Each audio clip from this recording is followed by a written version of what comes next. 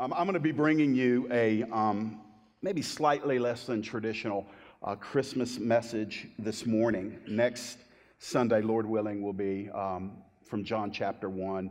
And this morning, I really want to focus on what I'm calling Christmas dreams.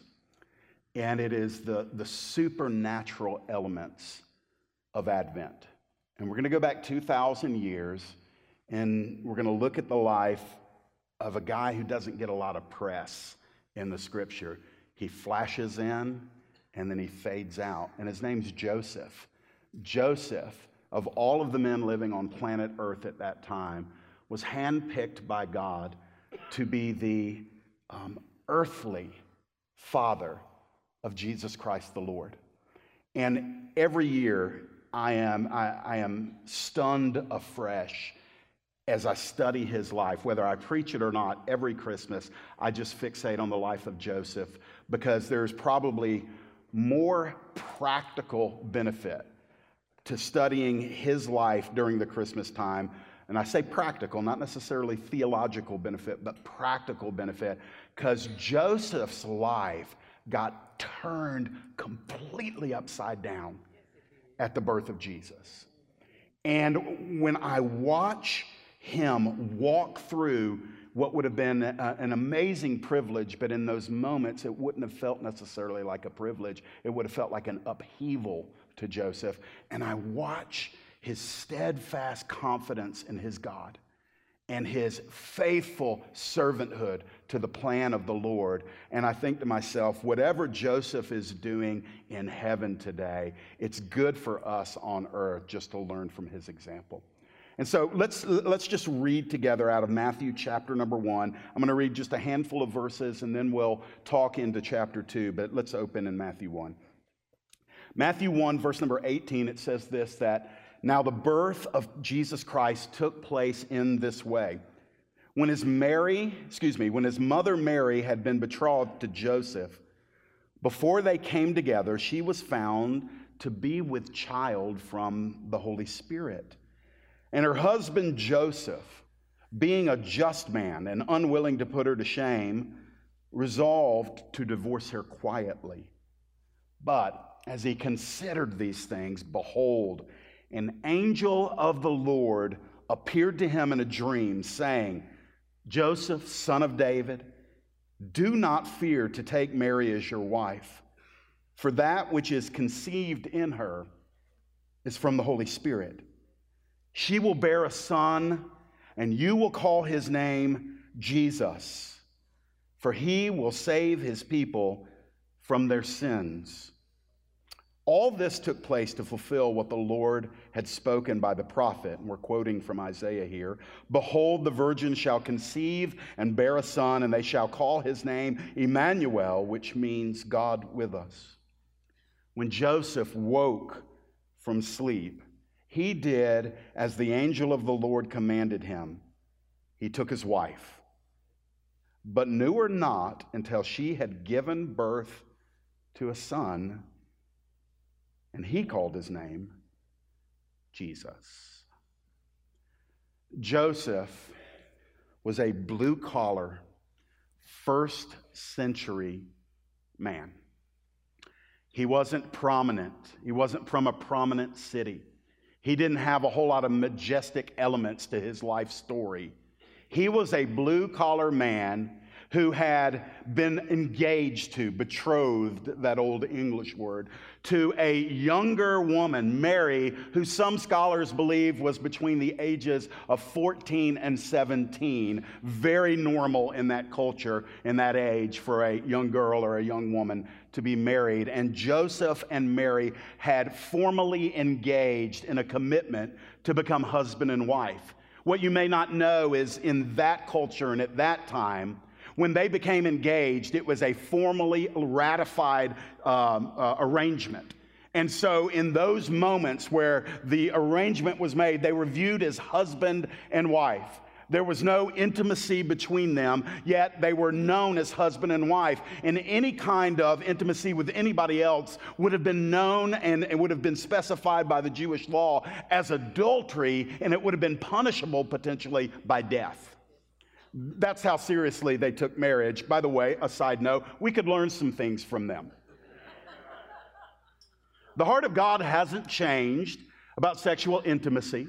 The heart of God hasn't changed about marriage. The heart of God has not backed off or dumbed down his expectation of a man and a woman when they become husband and wife. And this was a very serious commitment that these two had to each other, though the actual marriage has not been yet formalized. And it's into that context, into that setting, that we step in with Joseph this morning. So let's begin back up in chapter 1 of verses 18 through 25, the verses I just read, and let's enter into this roller coaster moment in Joseph's life with what I'm calling a heaven-sent twist.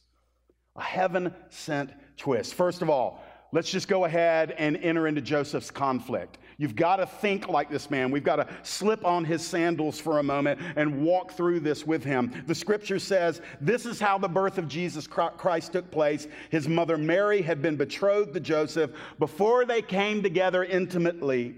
She was found to be with child from the Holy Spirit, and her husband Joseph, being a just man, was unwilling to shame her publicly, so he chose instead to privately divorce her. Now, walk with me in this. So all things are moving towards the big day. The wedding is coming. Joseph and Mary have entered into a formal commitment to each other. There may have already been the percolation of being in love with each other, but they knew one thing is for certain, that their lives were going to be spent together. And so Joseph is preparing for that day. He's getting ready to become her husband. And then there is a conversation found nowhere in Scripture, but it had to have taken place, where Mary, perhaps alone, perhaps through a messenger, sends word to Joseph, this incredible tale that is impossible to believe. What is it? Joseph, I want you to know that I love you more than I ever have. And I want you to know that something incredible has happened to me. I had a visitation from the angel Gabriel, who came to me in my home, and he told me that in my body would be conceived the Messiah. The Holy King of Israel is now in my body. Joseph, I am with child, but Joseph, I want you to know I have not been unfaithful to you. I am still chaste. I am still a virgin. Now, it isn't funny in the least. It's intense. But there's not a man in the room that would have said, glory. There's not a one of us, gentlemen. There's not a woman in the room that would have been surprised at a negative response from her engaged husband. It is an humanly impossible situation where Mary, for her whole life, was stigmatized as a harlot. Jesus, when he was ministering, would endure the wrath and the scorn of the Pharisees, who would say, we know who our daddy is. We weren't born of fornication. And the implication to Jesus was, we weren't born and conceived out of wedlock like you were. And so it followed them their whole lives. But Joseph cannot receive this news. And so he does what 100 out of 100 men would have done. He says, in essence, my heart has been broken. I have been blindsided by this news, but I still love this girl, and I'm not willing to make an example out of her. I'm not going to marry her, but I'm also not going to publicly shame her. And he begins to enter into a legal annulment, a divorce from that commitment that they've made. This is his deep conflict. He's now taking a 90-degree angle, maybe a 180, and everything that he thought was about to happen is no longer going to happen. The love of his life has now, in his mind, either lost her mind or she has been unchaste and she has committed adultery against him. Either way, it's over. You know, we make Christmas very sentimental, don't we? It's Hallmarkish in our day.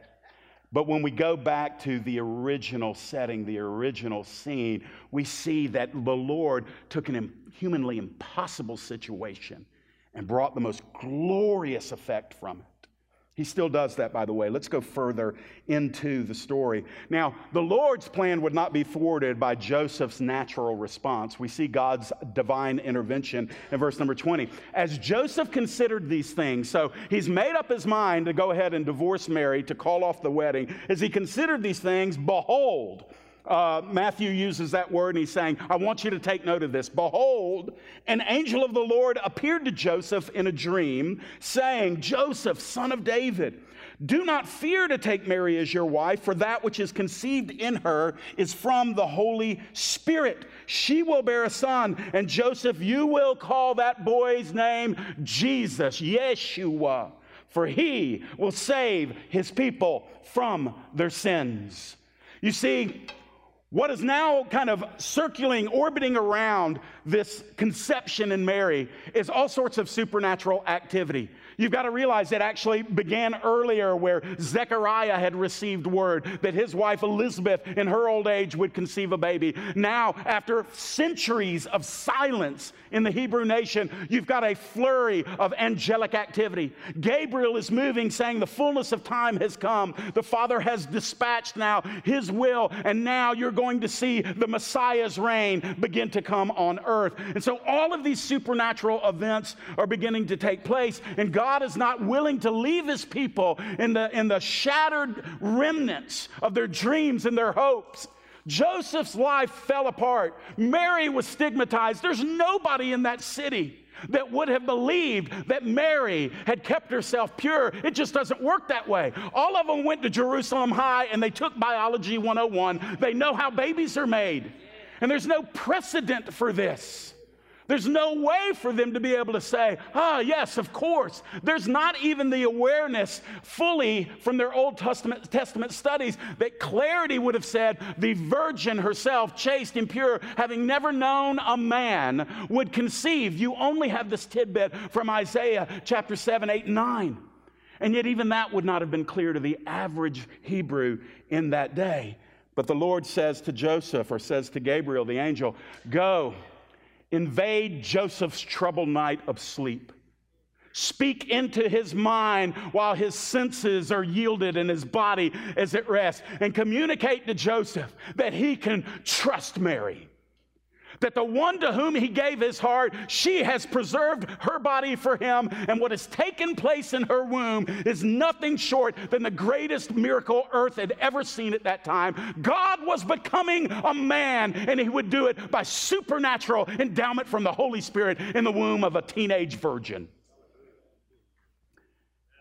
And then he said, Joseph, I'm even going to tell you what to call him.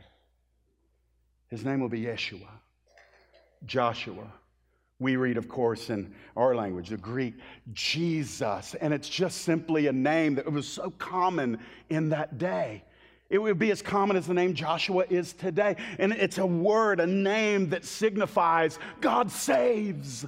God saves. God saves. And then the angel in the dream says, you're going to call him this because this is the boy who will become the man, who will be recognized as the Messiah, who will come and deliver all people who believe on him from their sins.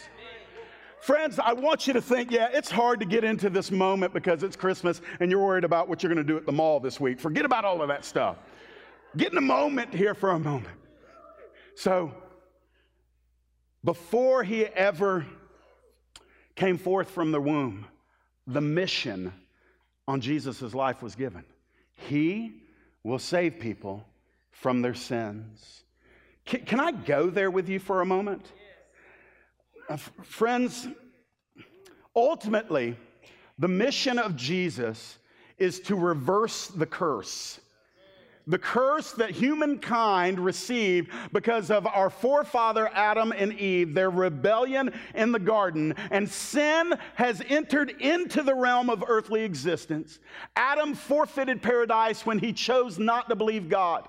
When he took the forbidden fruit and he willingly ate it after Eve had been deceived by the serpent, Adam was not deceived. Adam knew what he was doing and rebelled against God, and rebellion and sin against God spread from Adam into every descendant of Adam, and that includes me and that includes you. And brothers and sisters, we don't simply have a morality problem. We don't simply have an intellectual problem.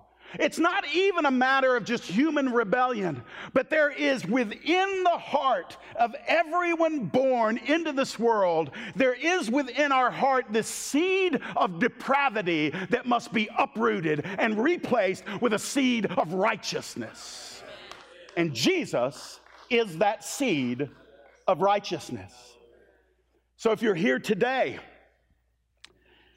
and you're a churchgoer and you believe in God, and maybe you have a little bit of religious stuff on your resume that's pretty impressive compared to those who have nothing on their resume. And maybe you have nice thoughts, and maybe you do some nice deeds, and maybe it's within your heart to try to be a better person, because after all, it's about that season for New Year's resolutions. And maybe you don't want to be as bad next year as you were in former years, or maybe you're actually pursuing to be good. Or maybe you were like I was, hoping to dodge the eye of God for so many years. Just run as fast as you can, and maybe if you keep moving, God won't pinpoint where you are. And then when you finally get busted, it is amazing when you're lost and you finally get in trouble, how amazing it is that your prayer life comes back. Oh, Lord, I know you have not heard from me since the last time I was in this place, but here I am again. Friends, ultimately, our church attendance, our baptisms, our religious resume, our morality, our charitable deeds, our good intentions, they mean nothing if we have not come to that place where we have said, Jesus, save me from my sins. Save me from myself.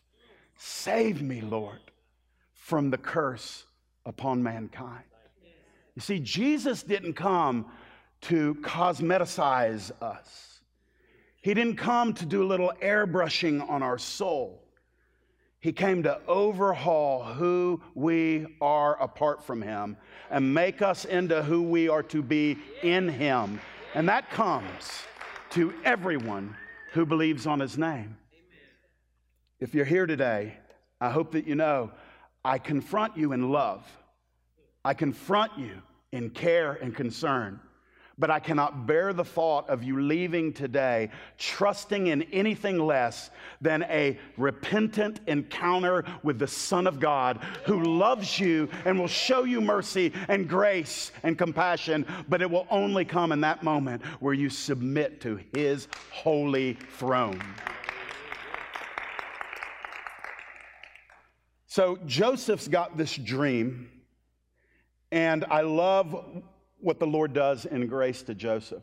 Because how many of you know there's a lot of things that can serve as a catalyst for weird dreams, right? I mean, not every dream is of the Lord, but some are. And when we see this, look at what happens. Joseph's dream, Matthew attaches it to objective scripture. Scripture's objective framework is seen in verses 22 through 25. All of this that is happening with Mary and Joseph took place to fulfill what the Lord had prophesied, what he had spoken by the prophet. What is that? Well, from Isaiah 7 and Isaiah 8, behold, the virgin shall conceive and will bear a son, and they shall call his name Emmanuel, which means God with us. And when Joseph awoke from sleep, notice this, he obeyed. He did as the angel of the Lord commanded him. He took Mary as his wife, but he refrained from intimacy, I'm paraphrasing here, verse 25, until she had given birth to the promised one, the son. And Joseph, as the earthly father, named him in obedience as to what the angel commanded, named him Jesus. So, we have his name, Jesus, Yeshua. God saves. That's what he does. And then you have that second title, Emmanuel, God with us. That's who he is. Jesus Christ, brothers and sisters, was indeed a mighty prophet, indeed a miracle worker. The scriptures say that nobody ever spoke like Jesus Christ spoke. There was no parallel. He was peerless in his ability to communicate the heart of God, because he has the heart of God. And then when we see that he's, yes, a prophet, yes, a miracle worker. He raised people from the dead. He had power over nature. He walked on waves that should have brought him under. And yet in all of that, we don't need to simply say, what a mighty prophet, what an astounding miracle worker, what a mind-blowing speaker. No, we must recognize he is Emmanuel. Jesus Christ is God. He He's God, friends. Jesus Christ is God. In our day where we live in a culture that is addicted to non-absolutes, to pluralities, where everybody wants a trophy. Mine's as good as yours. No, mine's as good as yours. Well, and where the universal mantra of America is found on the back of cars in a bumper sticker that says coexist, written out with emblems of every world religion. That's the spirit of this age. And so I want to declare this unashamedly, but also intentionally, that there is no other God save Jesus Christ the Lord. There's no other name given among men whereby we must be saved. There is not a diverging road that ends up in the same destiny. There is one way, one truth, and one life, and his name is Jesus. And Jesus himself said that. He added, when he said, I am the way, the truth, and the life, he added a negative statement. He says, and nobody gets to the Father unless they come through me. That's what Jesus said. So he's Emmanuel. He's God with us. And he appears in Matthew's narrative as the Holy Spirit's seed implanted in the womb of a peasant teenager named Mary, who lost her reputation in order that she might carry the Son of God. And Joseph would always be known as the guy whose wife ran around on him, and he was raising a child that wasn't his. And yet they bore the stigma. Let me say this before moving on. I'm having a hard time getting out of Matthew 1 this morning. We pray bold prayers. We pray big things. Lord, use me. Lord, help me die to myself. Holy Spirit, fill me. I want less of me. I want more of you. I must decrease. Lord, you must increase. And we pray those. And by the way, I think we should pray those. But understand that God answers those prayers. And the answer is not some, lime sherbet, wonderful delicacy that drops on you from heaven like the dew of the morning. Sometimes he says, yes, I do need to get you out of you. And so it's not going to be flavorful things. It's going to be a time of trouble. A time where you're misunderstood, a time where you're misrepresented, a time where there's nothing you can do in your situation because I'm going to allow that situation to have only one exit door, and that exit door is the one that leads you deeper into intimacy with me. So Mary and Joseph couldn't get out. It was those two against the world at that point, and yet the Lord began to move. Now I'm going to take you down to Matthew chapter number 2, verses 13, 14, and 15. I didn't read these verses, but I'm going to call this a dream-fueled deliverance. Now, let me give you some in-between moments here. In between what I just read and what I'm about to read is the birth of the Son of God. Jesus Christ comes forth through natural childbirth. The conception was miraculous, but Mary's delivery of Jesus Christ was fully natural. It wasn't anything less than any of you sisters have gone through when you brought forth a baby. It was painful. She didn't even have the Gwinnett Medical Women's Pavilion to help her out. She was in a stable in some of the most unsanitary conditions with no family around. And Joseph is there. And all of a sudden, just moments after the birth, come a bunch of rednecks from the fields. These blue-collar shepherds come bursting in saying, an angel told us that the son of... put yourself in Mary's position. She's exhausted from labor. She's holding a baby, and a bunch of shepherds come in. And yet they come in and they are giving glory to God because they had been visited by angels, a whole host of angels that had humbled them in the fields and said, go to Bethlehem, for there is your Messiah. So all around the birth of Jesus is this angelic, Holy Spirit saturated activity that's going on in order to announce to those who had ears to hear, the Messiah has come, the Messiah has come, the Messiah has come. Then on top of that, some 2 years have passed between Matthew 1 and what we're about to read in chapter number 2. And the Magi from the east have come. Those astrologists, pagans, who knew enough of the Hebrew law to know that there would be a sign That they would come out of the book of Numbers in the Hebrew Bible, that there would be a star shining when the Messiah had come, and they had traveled up from their territory at the time where they saw the star begin to shine. And now some 2 years had passed, and they had come and they had found Joseph and Mary now living in a house. And there was the baby Jesus with them, probably around 2 years old at that time. And there he is, and these wise men come and they bring gifts. They bring the gold, they bring the frankincense, they bring the myrrh, they pay homage to this baby of Mary. And they're laying down these gifts, and again, Mary and Joseph's hearts being impacted that this boy was not like any other boy. But here's the downfall, that when the Magi, the wise men, came into the city, it caused a stir. They obviously came in such probably an entourage of people that it stirred up the city. Why are these pagan soothsayers, these shamans from another place, coming into where we are? And they are pressing in, and they want to see Jesus, and yet Herod gains audience with them. And Herod, the pseudo-king of the Jews at that time, was a madman, violent. And he caught wind that the king of the Jews had been born. And much like his forefather in the spirit, King Saul of old, Herod became paranoid, and he said, "Tell me, when was the time that you first saw the star? When was this baby born?" And the wise men said, "It's been about 2 years." And Herod says, "When you go and find him, let me know where he is, so I can come and worship him too." But he had murder in his heart.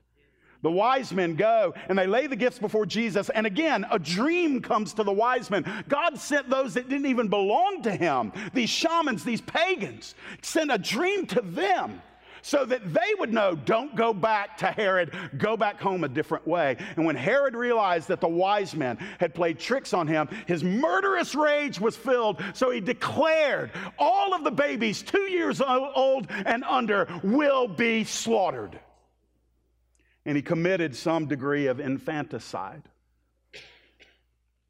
It wasn't too terribly long after that, by the way, that Herod died an excruciating, detestable death, eaten from the inside out, in what Josephus describes as a hideous death that I won't bore you with the details of. But let me just give you 2 things, and I'm just going to let you do with it whatever you want. It's a perfect time to say it.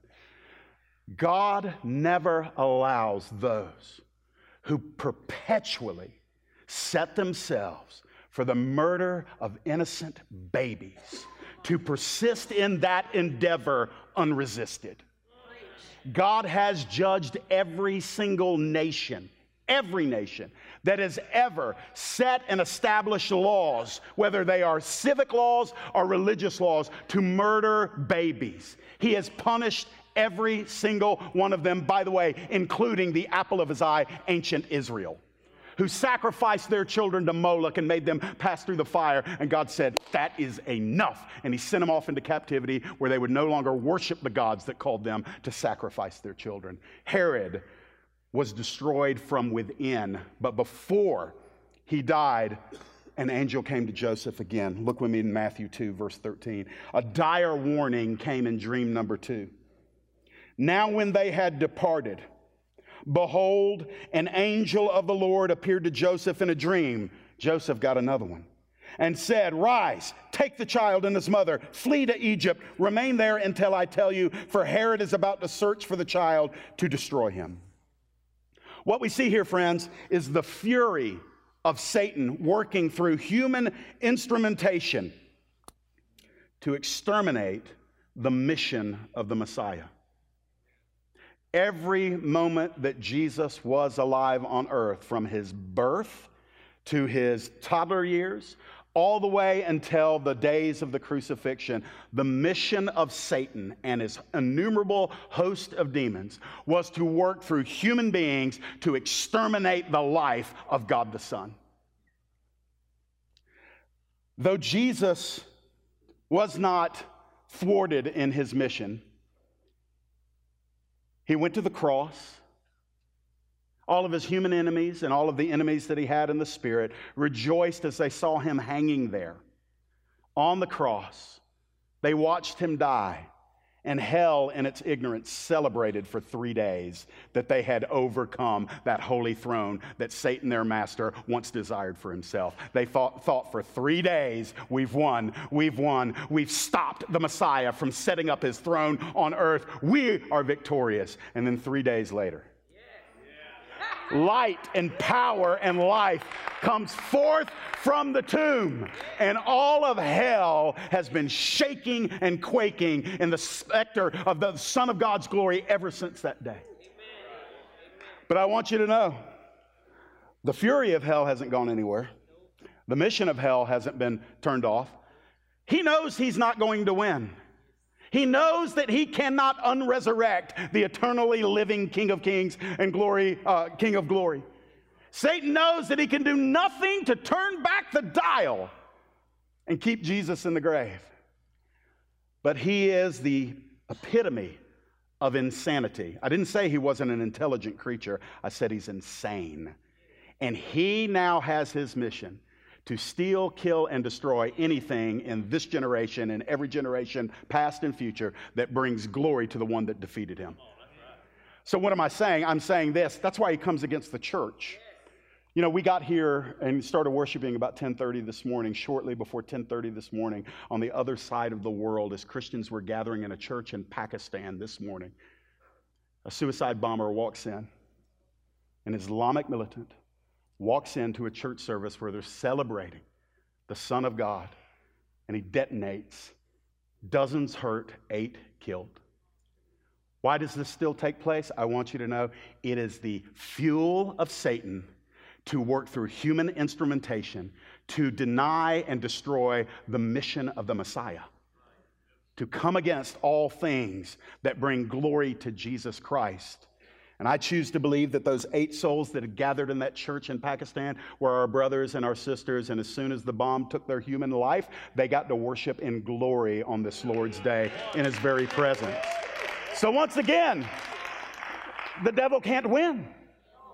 The only time he wins is if we start believing his narrative above the Lord's narrative, and fear enters in.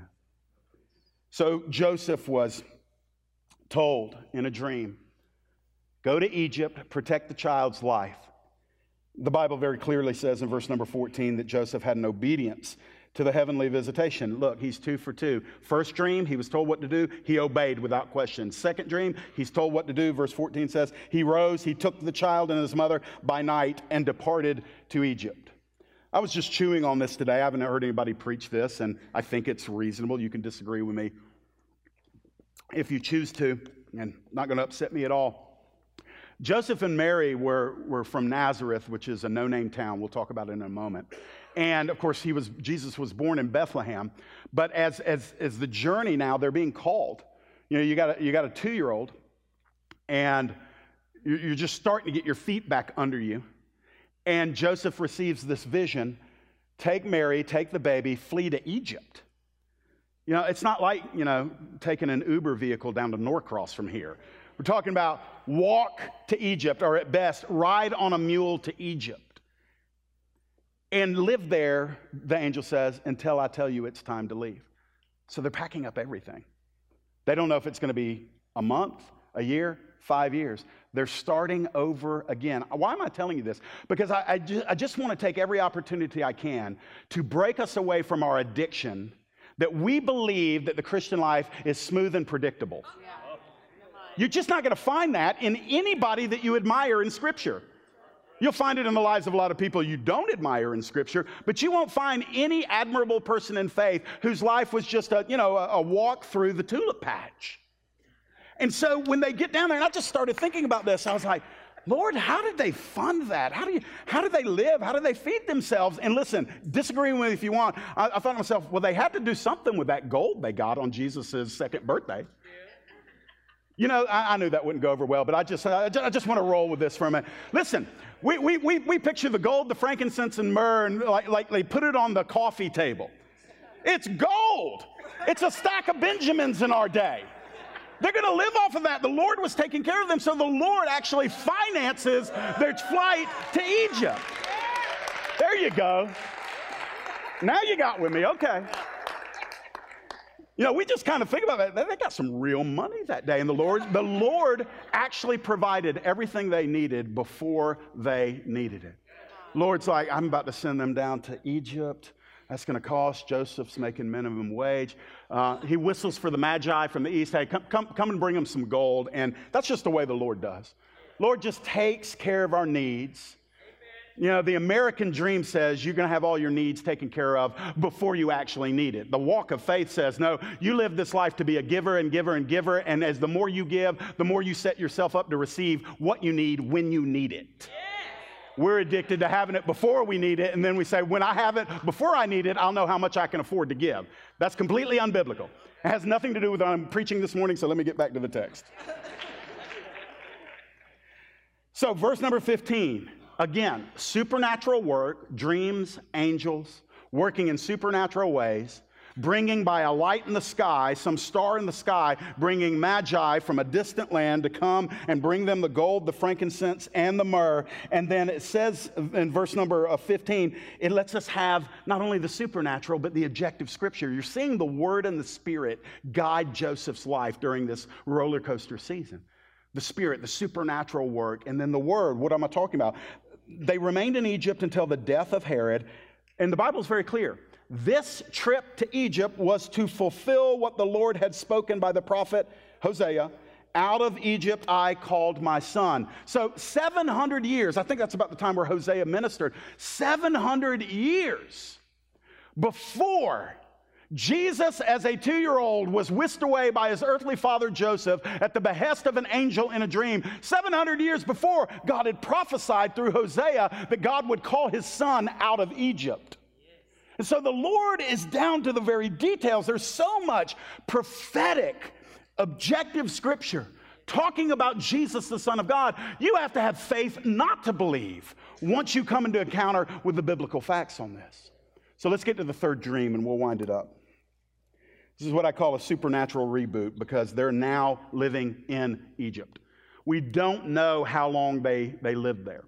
Herod died in 4 BC. Some of us think that Jesus was born on year 0. He actually wasn't. He was probably born around 6 BC, maybe even earlier than that. But Herod died in 4 BC, and it was after the death of Herod that Jesus comes with Joseph and Mary back into the land of Israel. And so here comes the reboot. Remember, let's focus on Joseph as we finish here. God imparted another dream to Joseph. When Herod died, behold, an angel of the Lord appeared in a dream to Joseph in Egypt, saying, Rise, take the child and his mother and go to the land of Israel, for those, plural, who sought the child's life are dead. It shows you the intensity and the organization of Satan to gain not just Herod, but people working with or for Herod to find out who is this one born the king of the Jews. When we find him, we'll kill him. If we can't find him, we'll kill all of the kids in the same age bracket. That's what he did. But eventually, the killers got killed. The Bible is very clear that all of them who sought to exterminate the life of Jesus died. They died under the judgment of God. And so Joseph receives this dream that it's now time to go back. Can I just get real with you here?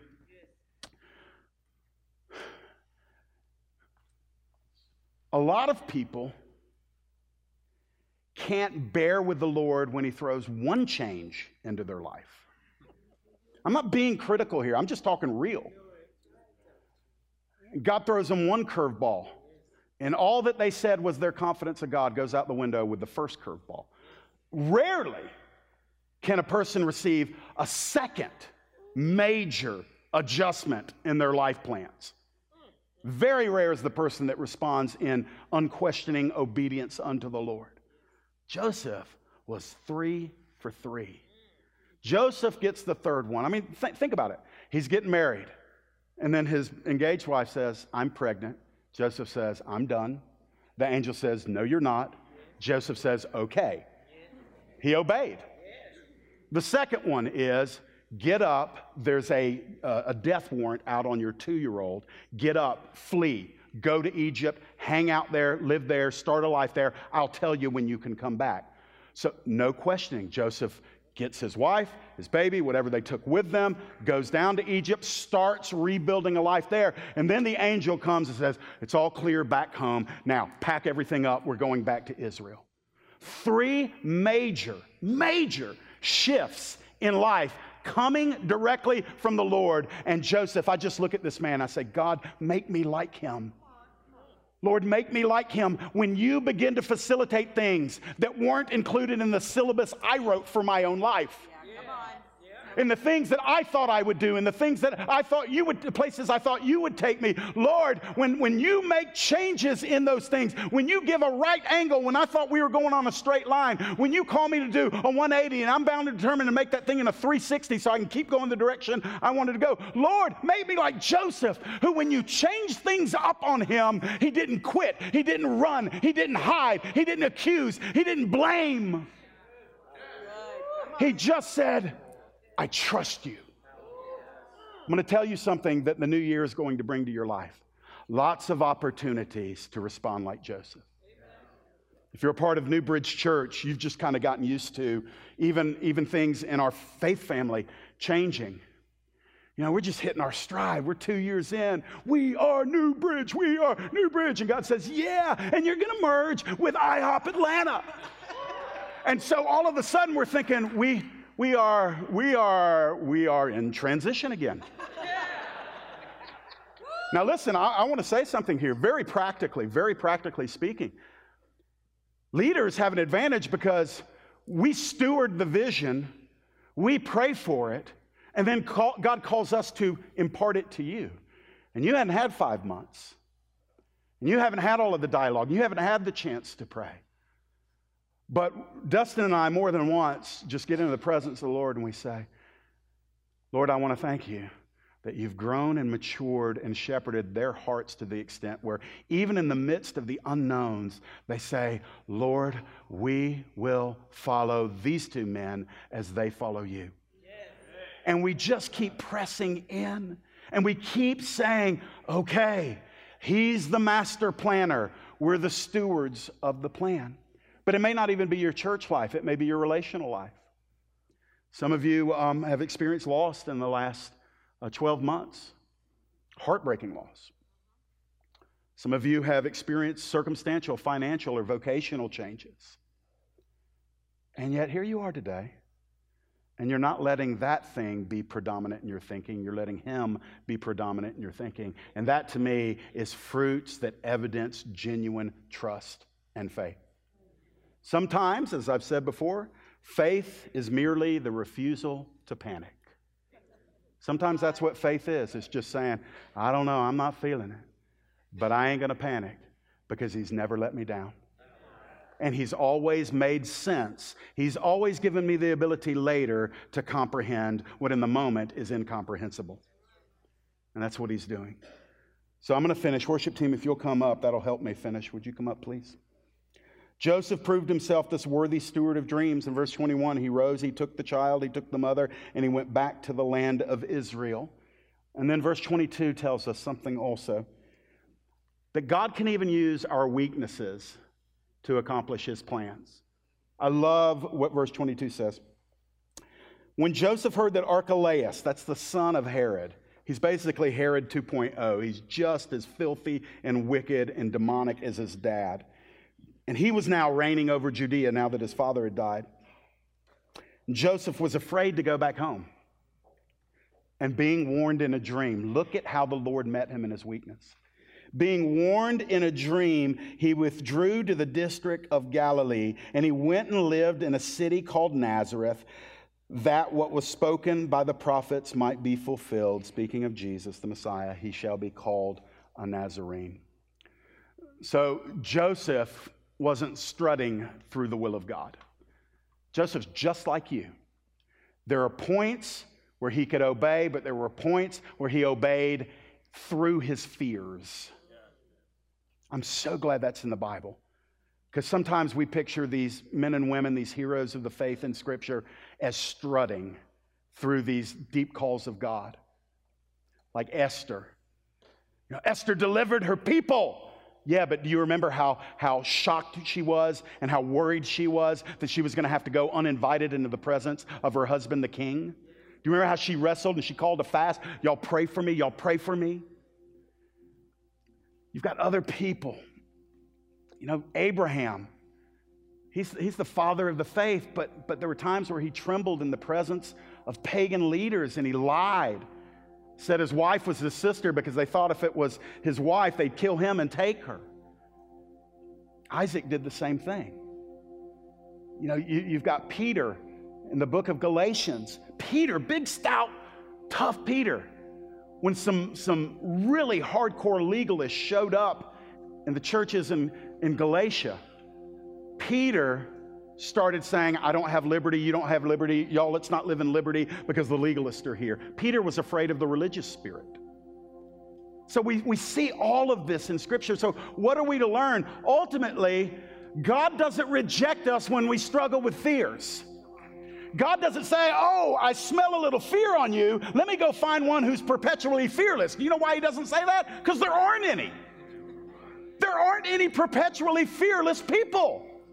We all have that little, like in the Lord of the Rings, that dragon with Smaug, I think was his name. He was fully covered except for that one little piece that when the arrow got in there, it struck his heart. We've all got that weakness. Yet the Lord looks at us and he sees our commitment to him and he knows his love for us and he knows our weakness. And he's not a high priest that doesn't have compassion on the feelings of our infirmities. He understands. And so even in our trembling like Joseph was, the Lord looks at the angel and says, hey, one last dream for him. One last dream. Go down and tell him that it's okay. Go to Galilee and go to Nazareth and start that life there. That's the last we ever hear of Joseph. Joseph's life is one of trusting obedience. God spoke to him in supernatural dreams and solidified it with the objective Old Testament, our Old Testament, the Hebrew Bible, the voice of the prophets. That's how he's going to work in your life and mine. The Holy Spirit is moving in your life. He's stretching you. He's going to speak to you in ways that maybe you never thought he would speak. But he's also going to come to you with the solid and unquestionable Word of God. And you and I have the privilege in our generation to experience the fullness and the supernatural activity of the Holy Spirit and the authority of the Word of God. That's how the first church lived out their faith. That's how we're going to live out our faith. And as we do, we're going to steward the message of the Messiah so that it reaches all generations before the Lord comes again. Would you stand to your feet this morning?